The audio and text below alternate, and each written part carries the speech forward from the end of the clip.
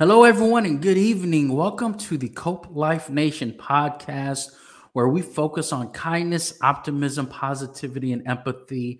And what I really like to do is bring you new guests who can really educate us, either inspire us with their story or educate us on something important, or like my guest tonight, Daniela Young, really give us both educate me and tell me some things I need to know. And so I'm excited. I hope you are too. We're going to jump right in.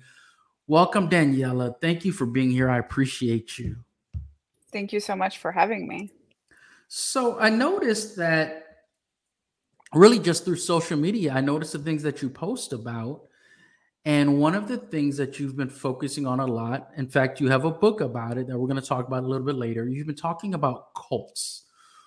And I believe that for most people, when we think about cults, we think about a cult as something either you're in or you're out, like some kind of a membership, and then that's kind of all it is. And we have this kind of idea that, like, I want to say, like, ignorant, vulnerable people end up in cults, and everyone else is like immune. And so right off the bat, if you can just start with the basics and then let's get it going. What do you have to teach me? I'm excited. I really am.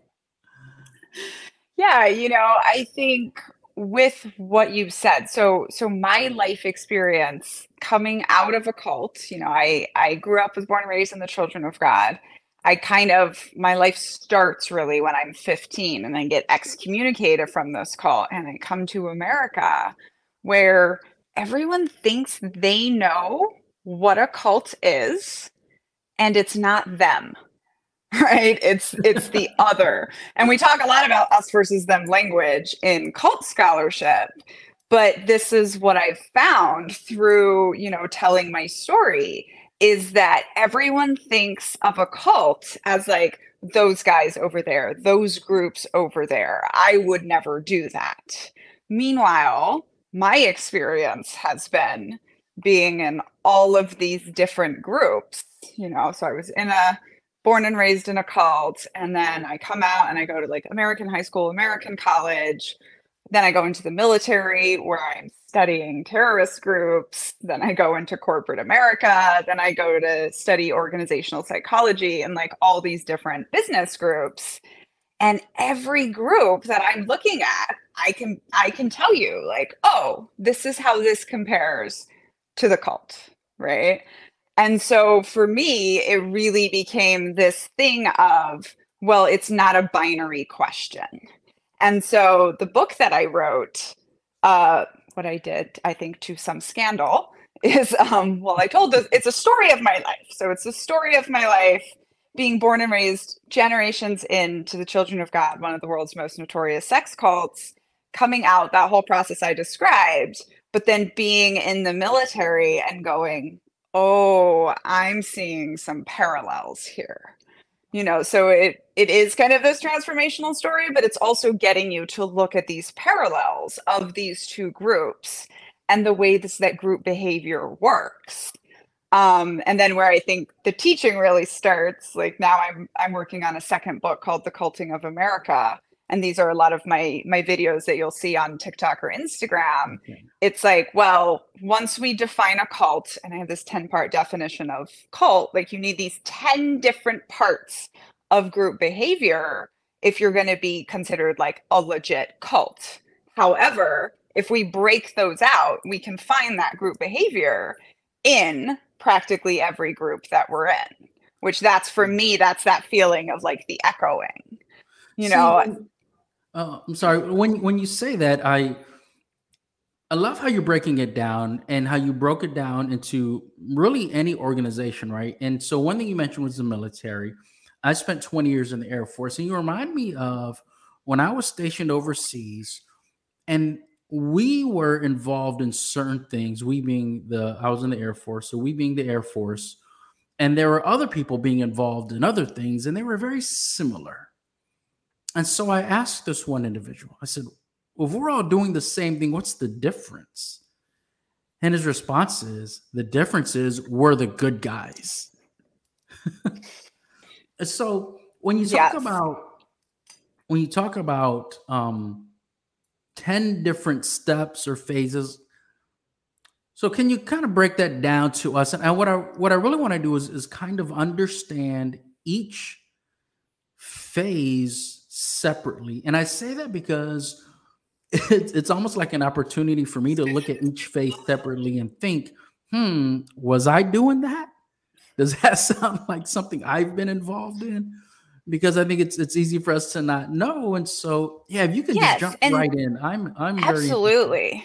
And I think this is what makes it helpful, right? Because we do like to talk about cults. We are intrigued by kind of like the most extreme depths that human beings will go to, but we are so much more unwilling to like walk it back, right? Or consider that our side, like you said, like, oh well, we're the good guys.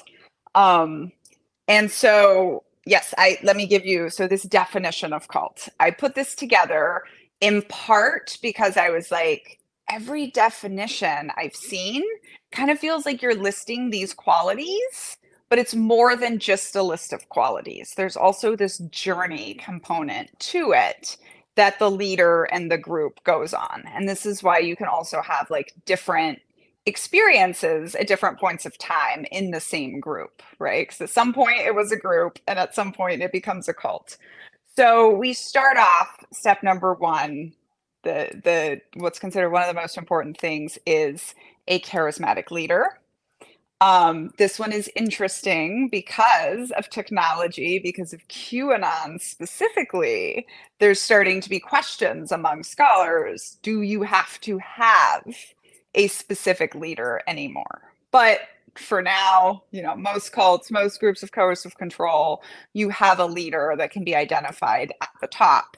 And the charisma part is specifically important. They are the leader because of certain qualities about them that make them qualified to be the leader. So, and then step number two, you have this sacred assumption. And all group members must kind of transform their worldview to operate under this sacred assumption. So in Children of God, the sacred assumption was that this random white dude was the prophet of God. And in Nexium, the more recent sex cult, again, another random white dude, but this time everyone is convinced that he is the smartest man on earth who's Wow. developed this secret program. I say with even the US military, right? Sacred assumption can be that the flag is worth protecting. And so you have this belief, and it's so big and so unquestionable that you will justify anything. And we can see this specifically with like Children of God or Nexium, where Children of God, specifically, he justifies pedophilia, and 10,000 people stay. So really not questioning this sacred assumption. He's the prophet of God, therefore he must be correct. See, I've seen some other videos, short form videos, and even longer debates speaking specifically about things in the Bible, and just kind of goes along with what you're saying. But these are specific events in the Bible where someone will say, "Well, that's okay because God did it, and God is just." And therefore, we are unable to use any of our morals or standards or judgments, conclusions to even take a second look at that. This Mhm. person did it, And therefore it is that's just. and right there, the sacred assumption, right? Is Yes. God just? And like that's the whole discussion. But if that's the thing you're not willing to consider, then you can absolutely end up using that to justify. So how does someone, and I want to ask you this question, but I do want to get through all 10 steps. But I want to ask you this question. How does someone, and it's one thing for children, but it's another thing for an adult. How does an adult go from, I don't know, free thinker, independent person to following these steps and joining a cult? How does that mindset change? Even though I know we see it it seems regularly in the US nowadays. Yes. Well, I love this question because so often when we talk about cults, as you mentioned, we talk about the joiner. Oh, what was wrong with them? Oh, what was going on? And we don't look as much as the process, like how much is put into recruiting, how much is put into uh, keeping the wool over your eyes until you are at the point in the journey where you are ready. Right. And so I, you'll understand this as a service person. I describe this to like every cult has a cult inside the cult. So Yes. in Children of God, it's the leadership homes where I grow up. In Scientology, it's the Sea Org. And in the US Army, it's the special forces. Right. But like, imagine we just go and grab Kevin off the street and just throw him in a room with a bunch of special forces operators. Right. Like, that dude is going to run out screaming. He's not going to be ready. You have to slowly, I always say Right. it takes someone 6 months to fully onboard into the Children of God and into the US Army. Like there is this process Yes. of, you're finding usually very young people. And the one quality that has been identified in cult joiners is they're seeking. And then, and this is true for both cults and charismatic leaders, they pop up in times of social turmoil. So the real reason that people go from free thinking to cults is they're confused. They're confused and they're scared. And the systems that they are a part of are not working for them anymore. So they're looking for a new system, a new clarity, and like even on a minuscule level, when I go from the cult where I know everything to the big wide open world where I know nothing and I struggle for 6 years, I looked forward to basic training. I remember going, I cannot wait to just not have to think for 3 months and just be told where to be and what to do, and like have this group and know that you are a part of the greater mission. And this, I'll bring you back to our list here, because this sacred assumption and then this transcendent mission are the parts that get you to start forgetting everything, right? Like that you had before. So it's not just, oh, come on in here and join my cult, right? Or like, this is the leader, is the Messiah, he's going to take you to the apocalypse. There's these steps of finding, you know, isolated people, bringing them in with love bombing, overwhelming them. But also there's a lot of effort put into camouflaging the group's coercive tendencies and beliefs until these new members are, effectively brought in and are considered to be true believers, at which point, you slowly start getting deeper and deeper into it. Okay. So let's get back on it then. So what is step 3? Yeah, so this is the transcendent mission. And this is, why people think they are joining the cult, right? So it's the cult is always the creation of the people that want to be in coercive control. And this is when we tell the mythology of cults, a lot of times we talk about like, oh, it was this great group and then it turned into something. But like almost never is that true. Usually it was a con the whole way along. And the transcendent mission is the thing that keeps people distracted and keeps them there. So you have this huge giant mission, the children of God. It's win the world for Jesus before the end of days, right? Like, how Yeah. do you define success on that? Right? In WeWork, the office space that turned into a giant cult, their mission was to elevate the consciousness of humanity. I even say with the US Army, it's what protect the American way of life. Or even getting a little more specific, protect American interests overseas and at home. That's still pretty broad. It's still It is. pretty impossible to define success. So I almost describe the transcendent mission as like the opposite of your smart mission, your smart goals that are supposed to be like reasonable and measurable and timely. right? There's these big things, all the promises, are in the future. But they are obviously good things, right? And so this is a reason that we see religions and nonprofits specifically become very, very culty. But in today's America, I've had a lot of teachers reach out to me and say, they keep saying, do it for the children, sacrifice, like all of these things, right? And everything should be done in service of the children. So that is how the transcendent mission, I feel like, kind of sets like this cloud over everything. And then in pursuit of the transcendent mission, all of the members have to constantly self-sacrifice. Yes. Yes. And definitely that's something we can see, I think, in a lot Okay. of groups.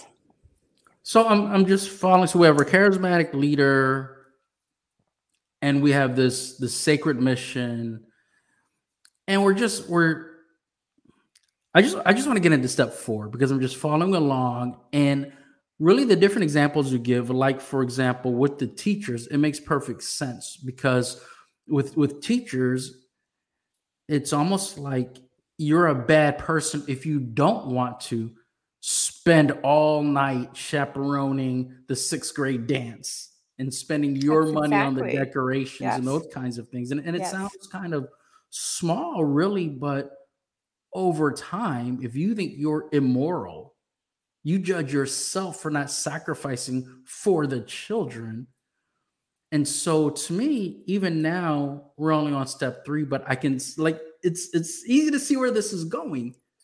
And so what is step Yeah. 4? Yeah, and so step 3 was actually the transcendent mission, and step 4 was self-sacrifice. Okay, yeah. But and with what you were saying too, it's also really easy for coercive leaders to weaponize that, right? Like, what? So you don't care about the children? You know, in we see this a lot in veterans organizations. The like, oh, Yes. you're not willing to give up everything for to help these veterans. What is wrong with you? And so that is and the self-sacrifice part becomes important. So, Right. okay, so then step 5 is isolation. Oh, And yeah. here is where, when I said it was a journey, like you have a before and you have an after. Like you have a before you were isolated and an after. This is also where I think, military units, not always cults, but as soon as you deploy, or like as soon as you get in a situation where the military is billeting you or telling you where to sleep, you now also have this isolation or this like function of being held separate from the outside world. And isolation is so important. I mean, there's a whole concept called total institutions, which is where you live and work with like situated people separate from the outside world, but with a formal overlay. And this is prisons, this is mental institutions, this is cults, military units. But putting a group of like similar people together, whether that's ideologically similar or any kind of other similarity, wearing a uniform on the same team, etc., and then isolating them away, this like isolation together, it makes group norms just turn into this whole different animal, where something that might be considered optional when you're in the regular world in your group, as soon as you get isolated, like you're doing that thing or you're standing out. And of course, we know from looking at domestic violence relationships that isolation can be very, very key to coercion. Um, and it's also one of those things that I think has, in some ways, gotten worse because of technology. Yeah, that Um, makes perfect sense to me because we know how much we want to be seen and heard and how much we desire to belong. And so you've got this group of people that are all following this behavior. And it's really easy to belong. Just do what you're told, just do what everyone else is doing. And then although it may be unintentional, but the people you've known before, like your own family members, they they're isolating you, but it's unintentional. They're just saying to you flat out, I don't understand why you're doing this. I don't understand how you can think like this. And so there's this draw to the cult. And one thing I Hmm. think about, and you mentioned sex cults. One thing I think about is Jehovah's Witnesses. And I say that because I saw recently where there's a pedophilia scandal among the Jehovah Witnesses. But even the way that they operate, and they're not the only ones, obviously. I think that to some degree, this is in all religions, but it's if you're going to go hang out with someone, it has to be one of us. If Hmm. you're looking to fall in love, it has to be one of us. And another thing that they do is, and I've seen this in different groups, is a man is powerful. A man can go find a woman outside of the group because he can convert her. But a woman's only options for a mate are the men who are already in the church. it's Mm. it's absolutely wild, but that's Yes. that's the isolation, and Yes. you judge yourself, like you blame yourself for being isolated. Yes. And a big thing about cults is they get you to criticize yourself and judge yourself. And part of the journey is you learning to lay yourself completely open to the group for criticism. Um, and so that you're constantly bettering yourself. And if you think about your Air Force career, we do Yeah, that quite a bit in those groups too. And, these next two steps will really tie into what you were just saying, because next you have, after isolation, or usually tantamount with isolation, you have the group specific language, right? This distinguishable vernacular that only has meaning to the group. And a really important part of that language is the terminology for us versus them, which is step 7, right? But it's like insider versus outsider language. And as soon as sometimes unintentionally, right? But think about, like, so in the military, so we have service members, so then we have civilians. But then we know that the way we talk about civilians can be rather negative right. within the context of our group, and so you're like constantly or just air, right? Like as soon as you said Air Force, like I wanted to make a Chair Force joke. Like we we do us versus them really well in the military. Although I no longer make Chair Force jokes after the amazing thing that the Air Force did getting everyone out of Afghanistan. The Air Force is cool. Okay, man, it's funny because when you say that, yeah, we're trained that way. It becomes a habit. It's a cultural norm, where it's not just us versus them, but it's we're so much better than them. And if they would just admit their fault and bow down, we would welcome them. Because, Hmm. and this goes back to the sacred mission, because we are so much closer to God, to righteousness, or the way that we can kind of equate the US military to Christianity, almost like we're doing this because democracy is godlike. There's definitely a deification element there. And in Yeah. fact, when I was on active duty, I used to rant about this so often. I was like, the only profession that we capitalize in English is savior or messiah. So when we capitalize soldier, which they make you do in the US Army, right? Like this is a direct allusion to soldiers as Jesus. And I, like, before I knew all of how to explain this, I was just like, there's something here, like in this deification element. But what you said, like, this is very insightful. And this is, I think, a really hard one for us, is that cults and high control groups, no matter how we got into them, right? I was born in mine, not my fault, but they indoctrinate us to feel like we're better than everyone else. And that is why so many people go cult hopping after they leave one group. And I think this is the hardest hole to fill, is you don't get to feel superior, right? You don't get to feel 100% right. I noticed this for myself going from, first grew up thinking I was a missionary, and then I was a super student, and then I was a soldier. And then what? I was just supposed to go work at Microsoft. Like that was very underwhelming and hard for me. And part of what I have had to deal with is that need that I was raised with to be part of the 1%, to be in the cutting edge, And so I think there's this need for superiority that cults meet that it's really hard for us to talk about. But that's really just at the heart of it, right? That confidence that you are right and you have the secret. Which of course, when we flip that around, that's exactly how cults recruit, is telling people, 90% of people aren't going to get this, but you're the special one.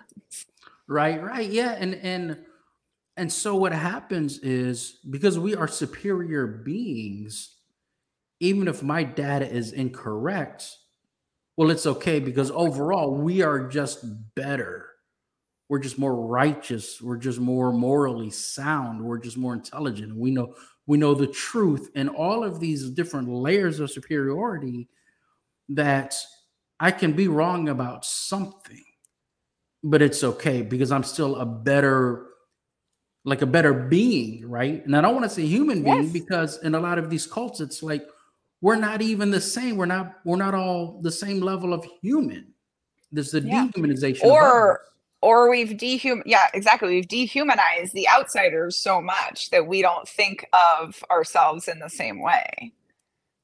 And this actually, the term cognitive dissonance comes out of cult research. And it was this researcher in the 50s who theorized that this doomsday cult, obviously the world was not going to end, but that all of the people were not going to go home.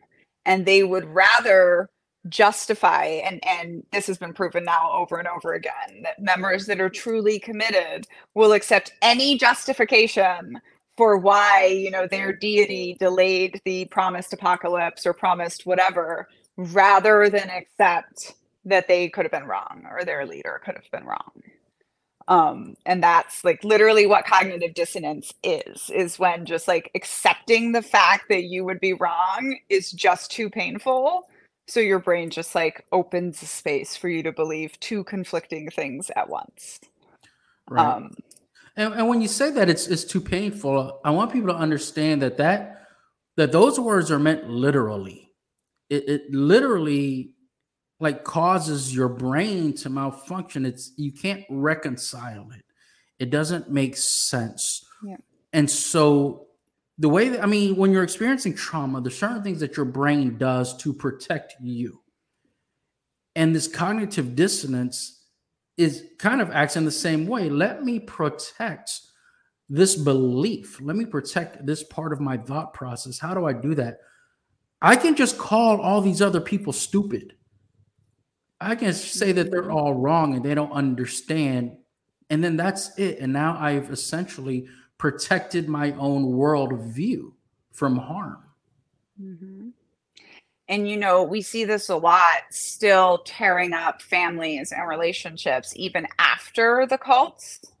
For example, we will see a lot of like our parents who like were the ones who joined the cult, and they're out now and they've realized that it was something, but they can't let themselves really under even listen to their children to understand what the effects have been, because for them to admit what they were part of is just too painful.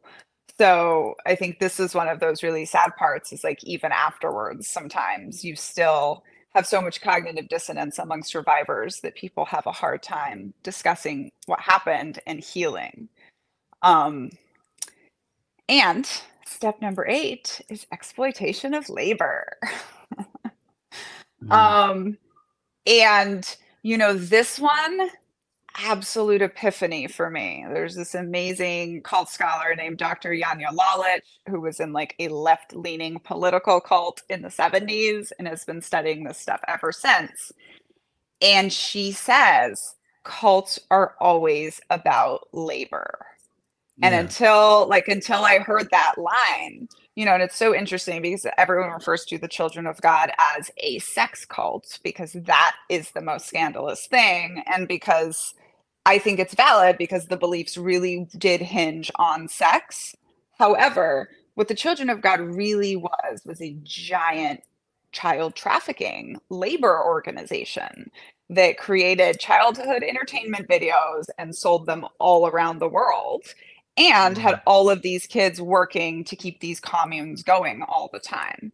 And, cults, of course, are about coercive control. And for these leaders, right, labor is the thing they can keep taking from you, right? It's the endless thing. Once they've taken all of your money, all of your time, your spouse, your children, made you forsake your family, literally everything else, your body, sex, they can still take labor. And so, understanding that cults want your labor is really important. I think it's also a way for us to reverse out and say, that is starting to maybe seem coercive. Like, how much of my labor am I giving them? And then what am I getting in return? Mm. Um, and, we think about cults exploiting labor, that one is easy to accept. But, if the Department of Defense had to pay overtime, they would shut down in an hour, Yes. as would most companies in America. Right. Like we all know that when you get put on a salary, your 40-hour work week goes out the window.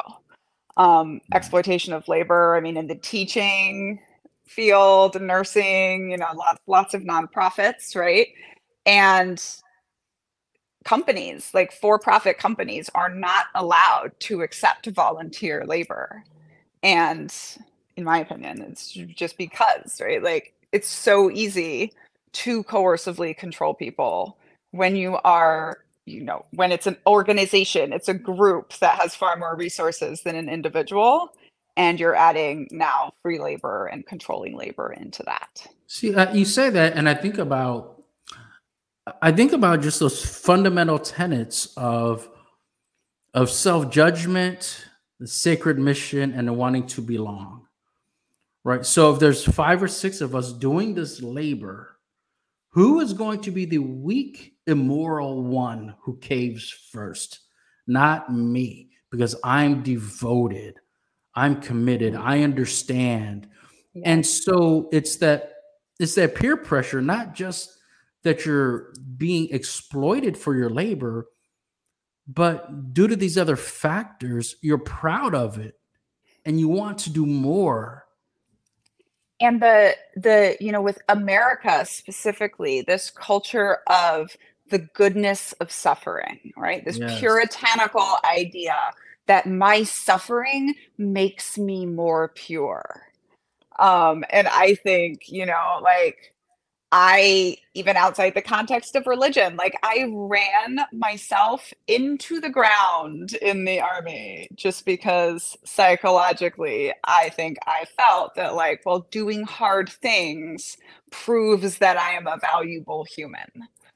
Um, and I think that what you said, like, that's very tied in to how we are. And then also, and this is what I was saying, where number four, self sacrifice, ties into exploitation of labor. Because if you're Yes. already expected to self sacrifice, it's very, very easy for them to take your labor. Yeah, it really is. And when I think about it too, it's a matter of wanting people above you, right? In the cult hierarchy or the military rank structure or whatever organization you're in, where it's so and so said I did a good job. I won this quarterly award. I'm up for promotion.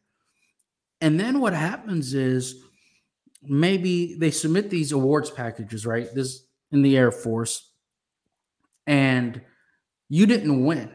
This other person won. And so, what do you think? If only I had done more. Hmm. The problem is me. Yep. Like I built 2 houses, I could have built five. Yes. And, when we study, I'm just going to go ahead and say toxic groups across the board, blaming individuals for systemic issues is always something that we find. Yes. Yes. Um, Definitely. yeah, so that like fits right in there. And then, so now we're getting to number nine. Number Yeah. nine is high exit costs. Okay, and this absolutely, if you ever accuse any group of being a cult, they will say one thing first. And it is always, we're not a cult. You're free to leave anytime. So I love this phrase because I always say it's absolutely not true. The only reason somebody says that is to remind you of a dichotomy, right? You don't like America, fine, leave. Right? They're saying stop critically complaining, accept all of it, which is my way, or leave. Right? But then also you're free connotates this, like there's a price to Right. leaving. And a lot of people get confused because they're thinking of price as money.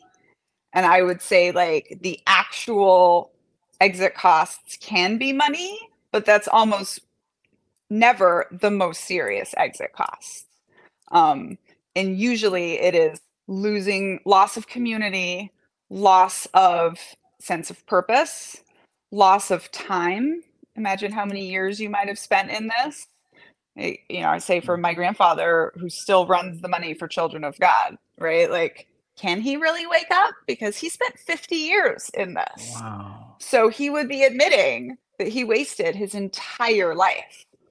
And we talked a little bit earlier about the pain of cognitive dissonance, but like psychologists estimate that leaving high control groups is the closest thing we have to experiencing death, um, that we can still like talk about afterwards. And so, it almost never is the cost. Although a lot of times you will see cults take people far, far away, like, for example, to Jonestown, in which case geographic isolation does make cost become an actual factor. A lot of times the isolation is to make leaving costs higher, right? Because if you have Right. tons of friends and family, you're not scared to just pack up your stuff in the middle of the night and go to them. But Right. if you've isolated everyone you know, where are you going to go? Right. Um, And if you're younger and your parents are in the cults, you don't have that career. You were the exploited labor. Your career path was being the labor for the cult until you got promoted within that organization. And so then the exactly. cost of leaving would be immeasurable almost. Yeah. I was 15 years old, $0. I spent 3 weeks in Houston, Texas with $0. Um, yeah, fun times. But so I always just I want people to look at it like in your good organizations, right? What is the cost to people when they leave? What happens to people when they leave? Do they get shunned? What are your processes when people tell you they want to leave? I mean, I wrote a whole book about the parallels between the military and the cult, and I didn't even get to all the parallels of when you say you're leaving the Right. military and how they start to treat you immediately, like you are someone who's quitting the team. And I experienced this when I was getting out after 6.5 years. So I was like, okay, fine, I am quitting the team. And then I saw my husband retire after 20 years, 19 of them actively at war, from special operations, still being treated like he was quitting the team. Um, and this is, in Uncultured, I say the first rule of cults is you're never in a cult. And then I say that watching the Harry Meghan saga helped me verbalize the second rule of cults, which is the cult will forgive any sin, Prince Andrew, any sin except leaving. Right. So, and I even think it's to the point where, like, when you have to talk about leaving a group instead of exiting a group, Like there's some sorts of different levels of control Right. there. Like Right. leaving the church versus, I just say I quit my job at Microsoft. I'm not like, oh, when I was leaving Microsoft. um, so, I think that's one of the things that people that are trying to build good organizations can look at. It's like, what is the leaving process? Like, what are these walls? What are the exit costs? If people truly are here by choice, then, how are we helping people come and go kind of in the same way? Right. Um, so that's exit costs. And then step number 10 at this point, I say, if you've related to all 10 of these, congratulations, you're probably in a cult. And this is Wow. ends justifies the means mentality. Yeah. Um, I say, what I think is the good news here is that usually when a cult is full on ends justifies the means mentality, this also signifies that they are in their end game. Like they think their, promised apocalypse is coming. Like they are about to get the things they've been fighting for. If we think about the military, right? When we are close to accomplishing the mission, that's when we can slip into anything goes, and justifies the means mentality. And this is the one that I use very specifically. And I will say, my rule number one for good groups is don't rape the children. And people say, well, yeah, that one's obvious. I say, okay, well, how many groups, organizations, individuals, famous individuals do we have in our society that we have let get away with this? And where you think like it's obvious, right? Obviously we should know that when you are getting this bad in the power dynamic, when you are sexually abusing children, which always we find in some way in these coercive groups, in my opinion, because it's the ultimate power imbalance. And even that gets justified to people, right? Gets justified to people as we can't, so often, right? Someone is caught, the Duggar boy, for example, right? And the church is going to protect, the group is going to protect because the reputation of the group, the good of the mission, all of these other things, all of the ends that we are trying to get to makes us either justify or willing to cover up any sort of atrocity that happens. And, I believe in I forget what state, but there was a state recently where they reinforced that by law because of freedom of religion that churches and church entities, including the Catholic Church, do not have to report pedophilia within their organization. It's I don't understand that at all. I mean, yeah, that's that's about as plain as it gets. I don't understand any ability to justify sexually abusing a child, much less, adults and your own family members and everything else that yeah, goes on. So how do they but that's why I think like it's not justifiable until you are completely in this situation where like you are under such coercive control that you will justify anything. If you are someone in the children of God that has given everything up because you believe the world is about to end and the prophet of God is showing you the way, and then the prophet of God does something bad. How many times have we seen in society the King David analogy? I don't know if you're familiar, but oh, it was applied to Donald Trump, right? Like, oh, well, he might be sinful, but King David wasn't perfect. God uses sinful vessels, right, and right. it's the best way I can describe it is that people like we believe that we are rational and we truly believe that when we see extremism, we'll recognize it and we'll walk away.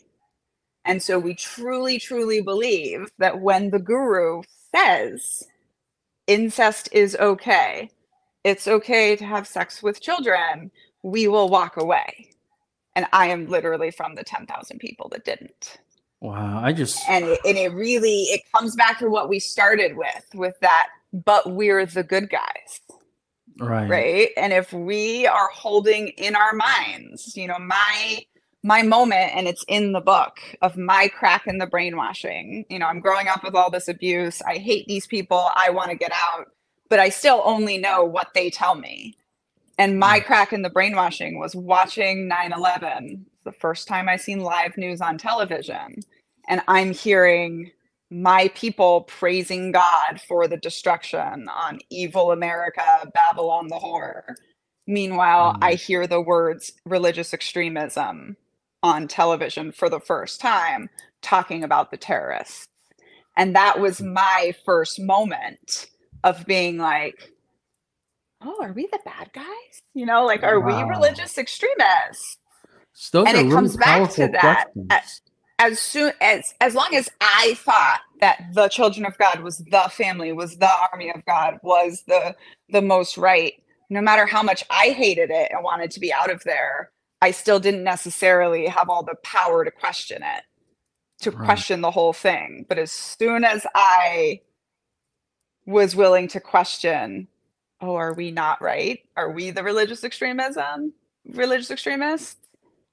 Everything else comes crumbling down, and everything else no longer makes sense. So I mean, your story is, I don't even know the whole story, but it's amazing to me.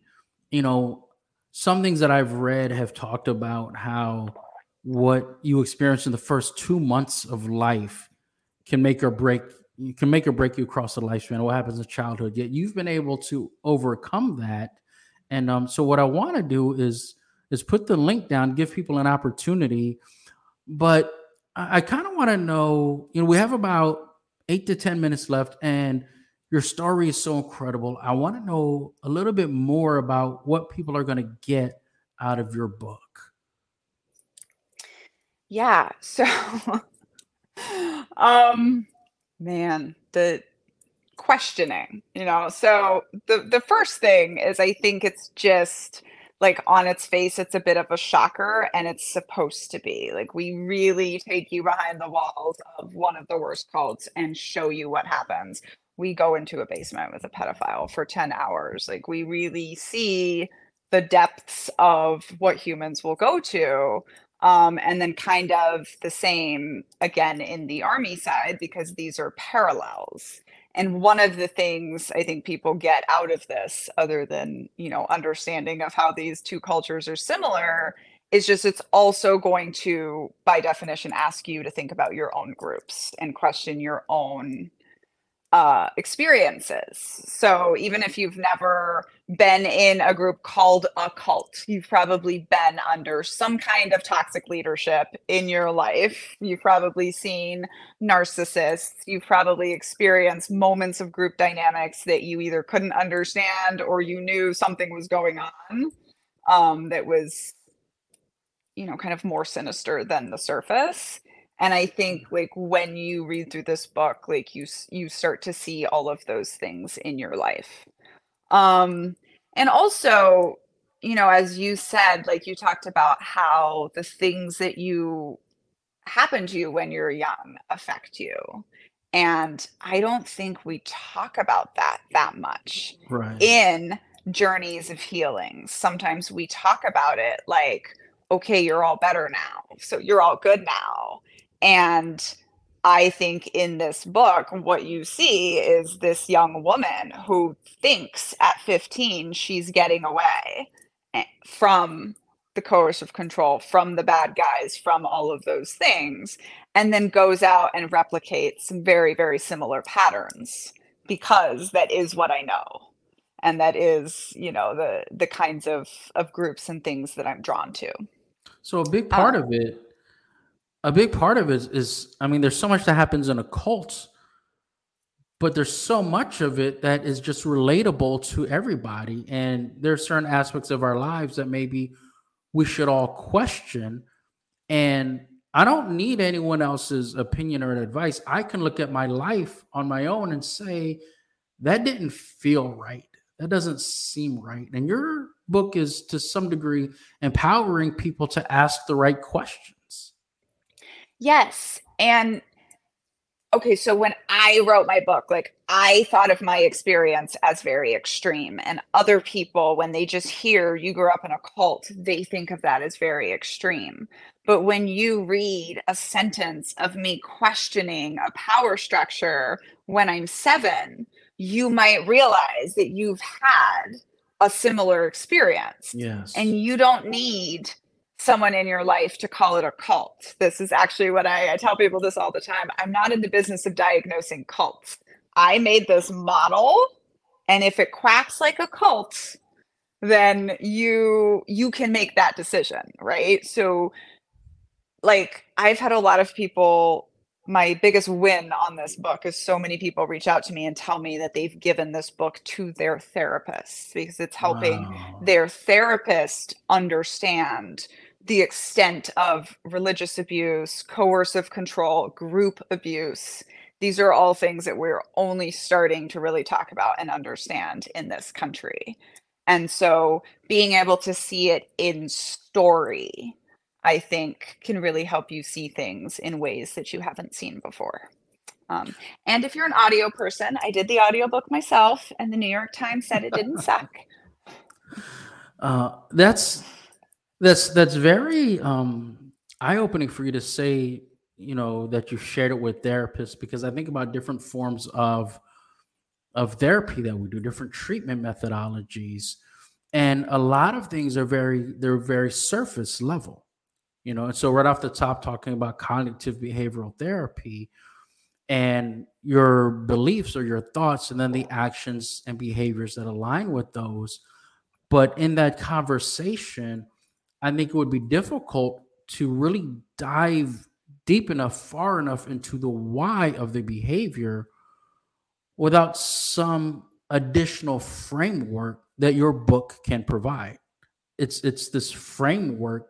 I mean, even going back to the cost of leaving, the sacred mission, the isolation, those concepts and ideas, whether it's the football team, a cult, a gang, the military, when people act like you, people who have never left the organization are telling you that you are going to ruin your life if you leave the organization. And I think Cults it's always cults yeah, always tell you that nobody's gonna love you on the outside, right? And we have this exact same thing when you leave the military. As you were just saying, like I think it's hilarious that they put a colonel in charge of soldiers transitioning out of the military. So like the one person in the room who's never interviewed for a job before is the one signing off on, soldiers and servicemen's packets. And you'll love this. I just did a video the other day, and I can buy myself flowers video. And I have my Harvard degree and my book. And I was like, but I literally had a major in the army when I said I want to get out. And I said, oh, I'm going to go to graduate school. At the time, I was looking at Vanderbilt. And he says, oh, I like how you think you could just waltz into any like big name school you want. And I was looking at him going like, first of all, I'm a woman veteran with a 4.0. Like I write well. Like I do think I have a good shot. But just like why I notice this like the military officers especially will spend so much time trying to make the soldiers afraid of what is out there in the world waiting for them. And you're right, it's just exactly. kind of another. Yes. So, anyways, my my current book, so Uncultured, is a story, and my next project that I'm working on now is the one where I really more like kind of give you this framework and help you break it down and see it in your life. And that's the one like I'm doing this collaboratively on TikTok, making videos, like talking about it all the time to like get people's better examples and work them in. And every chapter we're starting with a vignette of a group that is not a cult, but like fits these models. Right, right. Um, but this book that's out now, I mean, it's a page turner, it's a story, and I really do think it will help you open your eyes to any kind of coercive control you might have been under, but nobody has called it a cult or nobody called it an abusive relationship or you know, you're still trying to figure out what you went through. Like all of those people on the Shiny Happy People documentaries, you know. Yeah. Um, it's almost easier when you come from a cult called the Children of God. And I say that and people go, "Okay, I get it." Right? Like you Right. have a story, you've been through some things, you need to unpack this. But when I read books about some of these other so much more accepted groups or see these documentaries, it's, you know, oh, these people have 100% been through the same thing that I went through. It's just that we haven't labeled it that yet, or our society doesn't think of it that way. And so, you know, just come read the book, come join us in the like deconstruction conversation. And I I like it. think, you know, any of us that spent time in high control or total institutions in our youth, so basically before the age of 25, like our development was impacted by that. We like it is in our nature to push ourselves down for the good of the group. And so there's all these things that if we don't unpack it and if we don't name it, we just replicate that over and over again in our lives. Definitely, I agree with you because for one, I can relate to so many aspects of it. And I put your website there, uncultureyourself.com, because when you talk about joining you, I want people to know where to find you. And I want people to understand, everyone watching this should understand that this is not about you labeling people in your life or groups in your life as bad. Like they're not all bad and you've just been a victim. It's really about a deeper dive into what you've experienced. And you can have bad experiences with good people because sometimes those good people don't even realize that how they fit into the larger toxic system. So it's not about blaming people, it's about healing yourself and recognizing the impact on your journey so that you can choose to move forward, as I say, with kindness, optimism, positivity, and empathy. And also, you can unculture yourself so that you can be free. So, with that, thank you so much for being here, Daniela. I really appreciate you. I've learned a lot. And I'm going to close with, do you have any last words of advice for anyone who's really interested in what you're talking about and wants to learn more? Yeah. You know, first I just wanted to say about the empathy, right? It's not called empathy when it's for yourself, but sometimes when Right. we've been in these total organizations and we've been taught to push ourselves down, we actually don't even know how to have compassion for ourselves. So I talk about it as find empathy for yourself. You know, as you're deconstructing, like try to go back sometimes and think of yourself as a character in a story and how much compassion or empathy you would have for that person going through that. um because I think we can't like get out of our own way enough for that.